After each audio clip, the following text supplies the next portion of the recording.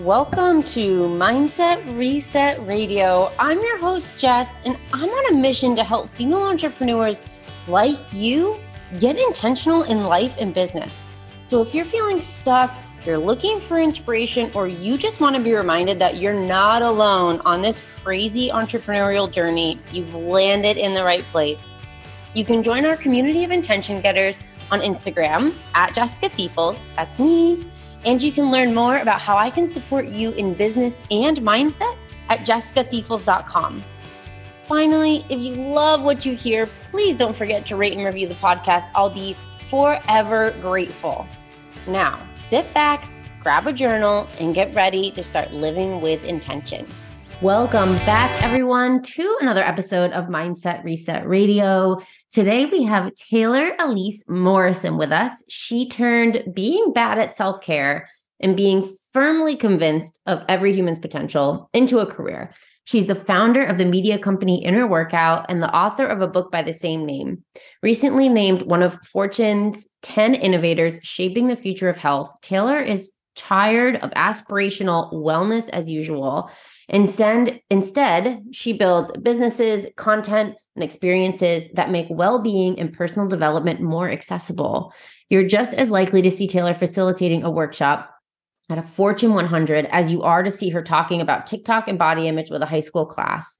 Wherever she goes, Taylor's sure to use her coaching, mindfulness, and movement training to meet people where they're at and offer actionable steps towards creating a world without burnout. I'm so excited you're here. Welcome. Thank you. I'm really excited to be here. Yes. And I love everything that you're doing. Congratulations on being one of the 10 innovators shaping the future of health. That's huge. Thank you. Yeah, I was very surprised when that happened. I was like, wow. Yeah, it was so cool. Very much an honor. There's definitely some imposter syndrome there, but it is nice to put in a bio. I'll still put in my bio. Yeah, right. We'll still mention it, Before we jump into a conversation I'm super excited about, let's give us a little bit more about who you are and what you do. Yeah. So I am based in Chicago and I have had a pretty winding career. So I started my career at a Fortune 100 at Allstate in a leadership development program, realized pretty quickly that although it was a great company, corporate wasn't for me. So I left and I joined a health and wellness startup as their first full-time employee and got a taste of what it's like to be really at the ground floor of a startup, but I still wanted to work for myself. So I had a brief stint back at Allstate at a startup owned by Allstate. Was like, yeah, no, I want to go on my own. And so about 4 years ago, coming up on 5 years ago, I quit my full-time job. At the time, I was growing a different company that I had, a brand strategy company. And I had a part-time job, was doing that and kept burning myself out. Burnout is a theme in my life. And from that work that I had to do myself around self-care and burnout, Inner Workout came to be, first as a company and then now as a book. Amazing. I love that. I had a somewhat similar journey to you where I was like, I think I want to work for myself, but I ended up taking on a full-time position and right before I started my business full-time. And I was in that position for maybe 6 months and I pulled back to part-time and then they knew I wasn't committed. So they let me go. And it was just like, you know what? The universe is doing for me what I can't do for myself and giving me the opportunity to just do my own thing. And that was same timeline as you too. It'll be 5 years this July. So funny how that happens when we're like, we want to do something, but we're not quite there. And the universe is like, boop, here's the kick in the ass that you need to make that happen. Exactly. Yeah. And congrats. It's a big deal to be working for yourself for that long. I know. It's crazy to think where I am now and where I started. And now my husband works for the company as well. He's kind of got his own branch and stuff. So, but let's dig into this topic of, I'm so intrigued by it, self-expertise versus self-care. Tell us, where do we start? You want maybe give us a little bit about where this originated, this idea? Yeah. Well, I like to joke that I have made a career out of like clarifying terms that get really thrown in the mainstream to the point that they start to lose their meaning.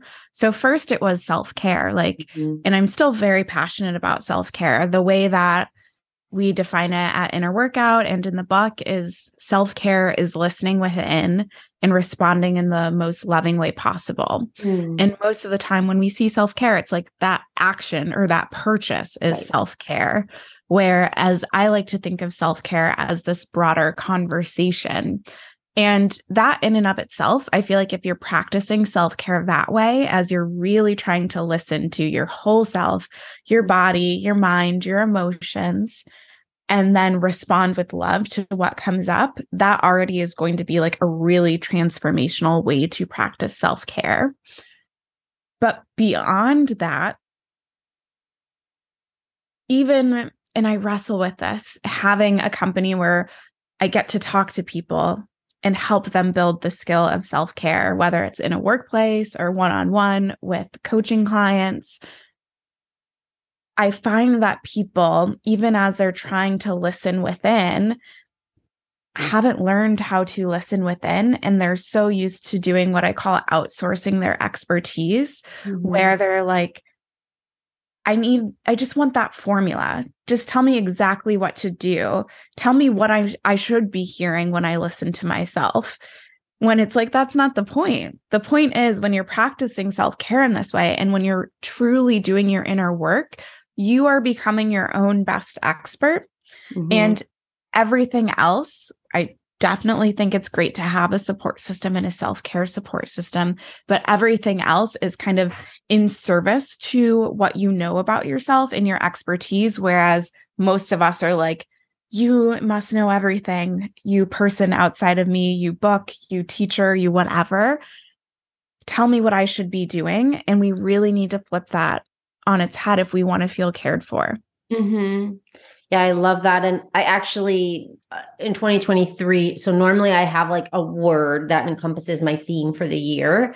And I could not think of a single word this year that felt like really impactful. So I have 3 pillars. And the first pillar is be your own guru. And for me, that's like exactly what you're saying. Like last year, I spent a lot of money to be part of a mastermind, and I don't regret it because I regret nothing. But that was a really good lesson, a very expensive reminder that I have the answers I need within me. And when I seek support to help me maybe further dig into those answers or understand them or further unravel, that's great. But I need to start with me first. And I'm kind of hearing that in what you're saying here. Yeah, absolutely. Because most of us, we're like, we start from a place where we almost think that we're deficient or we don't know enough, or someone else needs to connect us to some wisdom that we can never have access to. Whereas, like you said, a lot of times we have the answers. We perhaps could get support in how our body speaks to us or how our inner voice speaks to us, and support in hearing ourselves, but not necessarily needing support, or we don't necessarily need to have someone. And I don't even know if it's fully possible for someone to just give us the exact answers unless they have like a really, really deep relationship. But even I have a client that I've been working with for quite a while at this point, and we're on Voxer all the time. And most of the time what I'm doing is just pointing her back to, I remember that you did this exercise where you defined success. I'm hearing that you're wanting to compare yourself to other people. Let's revisit the work that you've already done. It's not me telling her, this is the path to success. It's, oh no, you did that work. Let's dig into it. What feels true? What doesn't feel true? How can we support you in realizing that? Right. And I'm wondering, from what you've seen and the people you've worked with, I mean, are we seeking that expertise outside because we don't trust ourselves, because we're not making time to tune into ourselves, because we don't even know how to do it? Like, probably a combination of the things. Exactly. I think it is a combination of all three. And I would guess, let me not make assumptions. Let me share observations.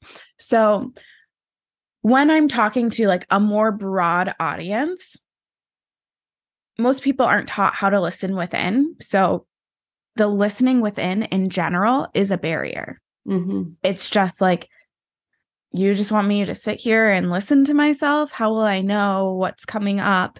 Or I'm not used to sitting with my emotions, or I'm not used to even the idea that something inside me could be wise, and it feels very abstract to them. Mm-hmm. So for many people, and again, looking at the broader population, that is definitely a barrier. When you get to people who are listening to this podcast, or people who would identify as someone who is doing their inner work and is interested in personal development, that's where that second piece starts to come in. I think trust can be such a huge issue because I feel like I keep saying this, that like we're not taught to listen within. We're also not necessarily taught to trust ourselves. We're taught that people over there who are older or are in a higher like socioeconomic status than us, all of these different things, that they must somehow know better. And I'm not there yet. I also think that the more marginalized identities that you hold, the more likely it is that there is going to be that lack of trust. Like you're not seeing me right now, but I'm a Black woman, and I can think of ways in my upbringing and in different situations that I've been in where I felt like I'm different. I maybe shouldn't trust my instincts because these people are doing it this way and it seems to be working out fine for them, but I have a very different reality and different set of experiences. So I think that trust is just a major factor. And I've been with my husband for quite a while at this point, and I think of all the work that we have done over the course of our relationship to build trust with each other. And some of it is very intentional, where it's like, okay, I fall asleep before I do the dishes, but I know it's important that if I say I'm going to do something, I do it. And so I work to build that trust up. That's not even fully a true example, but you get the point. Yes. It's not always, people don't always do that kind of trust building exercise with themselves. Right. So not only, depending on your identity, may society have encouraged you not to trust yourself, but then you're not doing these regular exercises. Again, that can be micro things that allow you to trust yourself, to see like, oh, the world doesn't fall apart. In fact, life feels a little bit easier when I trust myself. And I feel a little bit more confident when I trust myself. So it takes work, but that is a huge step to building your self-expertise, is taking even the smallest inkling, like I'm going to paint my nails this color, or all the way up to something bigger, like it's time for me to quit my job. And the more you do that, it's like a muscle. Yeah, absolutely. And it's like a muscle, and it gets to be more normal, right? Like the more we practice this self-trust and we tune into ourselves, the more just like automatic it becomes, that when we're in this moment where we're making this challenging decision or deciding what we need to do, we start to just more automatically rely on our own selves, rather than that like immediate reach for someone else or to ask for someone's opinion, even someone close to you, even your partner or your best friend. We immediately reach to them. But as we build that flex that muscle, it becomes more automatic to be like, okay, let me start with me first, and then bring in those supporting opinions or ideas or thoughts to help me glean more insight into this. Yeah. And the other thing that came to mind is that the more that you do this for yourself, it really shifts, at least for me, it shifted my perspective. So now I remember like really early on where I was building things. The example that's coming to mind is someone had like this email funnel that if you wanted to opt out, and this was years ago, so before it was a lot easier to do this, but she had a button where you could like click and say, I'm not interested in this specifically, but I want to say on your overall email list, which now that's almost a given in so many email service providers, but it wasn't that easy years ago. And I remember like looking through to see how she did this and to reverse engineer it and to like want to really emulate how she did it, which isn't a bad thing to learn from other people, but I'm less inclined to do that level of reverse engineering now. Or I can think of like being on people's websites and being like, I need to make my website like her website, instead of now being like, okay, what feels really good about this person's website? I love the way that their voice is really clear and strong. Or I appreciate how the photos tell a story that ties into the words. And I don't need to then pose like whoever it is in my own photo shoot, but think, how can I do that in my own way? Or how can I take that feeling that's being inspired and do it in my own way? And so it's really changed the way that I look at things. Instead of looking at everyone as a person to copy or to emulate, it's more like, okay, what am I learning from them? What do I know about myself? And how can I take those learnings and apply them in my own way? And another piece that we haven't fully brought into this too is like part of self-expertise means doing the work to get to know yourself, whether it's like I'm in a human design kick right now, but it could be the Enneagram, or it can be doing journaling and seeing how like your cycles and your moods shift over a period of time and what themes come up. Sometimes it's fun to do that. What themes come up in your journal and you're like, oh, I keep using this word, or whenever I do this task, I'm always excited or I'm always drained afterwards. So when you have that foundation of knowledge, then you're looking at other people and saying, well, that really works for them because they're energized by that thing. I'm drained by that thing. Can I get to something similar in a way that energizes me? Right. Yes. Yeah. Looking for those patterns in our life. And what comes to mind for me is this idea of like always being in the mindset of curiosity, like always being curious about what brings you down, what fuels you, what excites you, what you feel inspired by, what you feel jealous of. Like I was just listening to an episode of Dear Gabby Bernstein, and she was having a conversation with, her name's Melissa Wood. And she was saying how Melissa went to like one of her very, very, very early events, like many years ago before everyone knew who Gabby Bernstein was. And Melissa was like, I saw you come out with this like ethereal, brilliant, like angel goddess of a woman. And Gabby was like, I just want to remind you that you were just seeing a reflection of yourself. You were just seeing what you know to exist within yourself. You just didn't see it as you yet. And I love that reminder. And it feels sort of true here is that we want to get answers from someone else, but what we see in them and what we like about them already exists within us. That's why we're seeing it. That's why it's being reflected back to us. And so it's like, that's why I say jealousy, because it's like when you're jealous of someone, it's an opportunity to say, okay, well, rather than being jealous, maybe it's like she did that and she was successful there. And that means I can too. And I see that in her because it's in me. And so sort of like shifting the mindset and shifting your perspective when that type of experience comes up. Absolutely. Yeah. Because that I was just working with high schoolers earlier today, and we were talking about like body image and the way that we see ourselves and talk about ourselves. And we can really idealize other people and then demonize ourselves. So just that reminder of, yeah, it is already within us, and it might look slightly different within us, but it's there. And that's actually the beauty of it. Like it would be really boring if that person was exactly like Gabby Bernstein and everyone was exactly like her. That the point is that we're all different and we're all going to do things slightly differently. And that's the magic. And when we can lean into that magic, it gets so much more fun, so much easier. And from a business perspective, like people are more drawn to you when they know they're getting you and this is your point of view and this is how you do things, rather than, oh, this person seems like an off-brand Gabby Bernstein or whatever.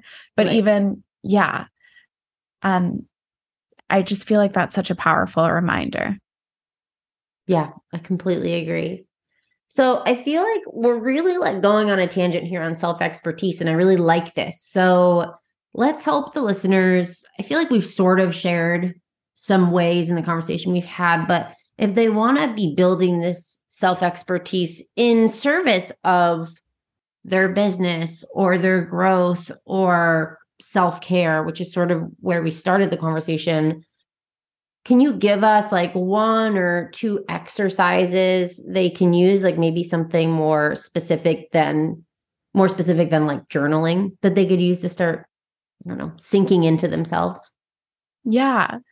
I think a simple, easy thing to do is when you finish a task, and you can just have like a notebook and just write down like what you did. If you were energized by it, and you can just put an up arrow.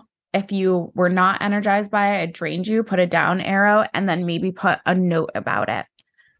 I think that in and of itself can be huge, because I've definitely quit different marketing strategies or shifted things that we were doing in the business because I realized that it consistently like, oh, this is always draining me. And I was just doing this because I felt like I was supposed to, or because this competitor or contemporary was doing something and I felt like I had to do it that way. So I feel like for all the busy business owners who are like, this sounds like a lot of work, that's just an easy thing. Try it for a week. Just when you're done with something, write down what it was, up arrow, down arrow, any notes that you want to have about it.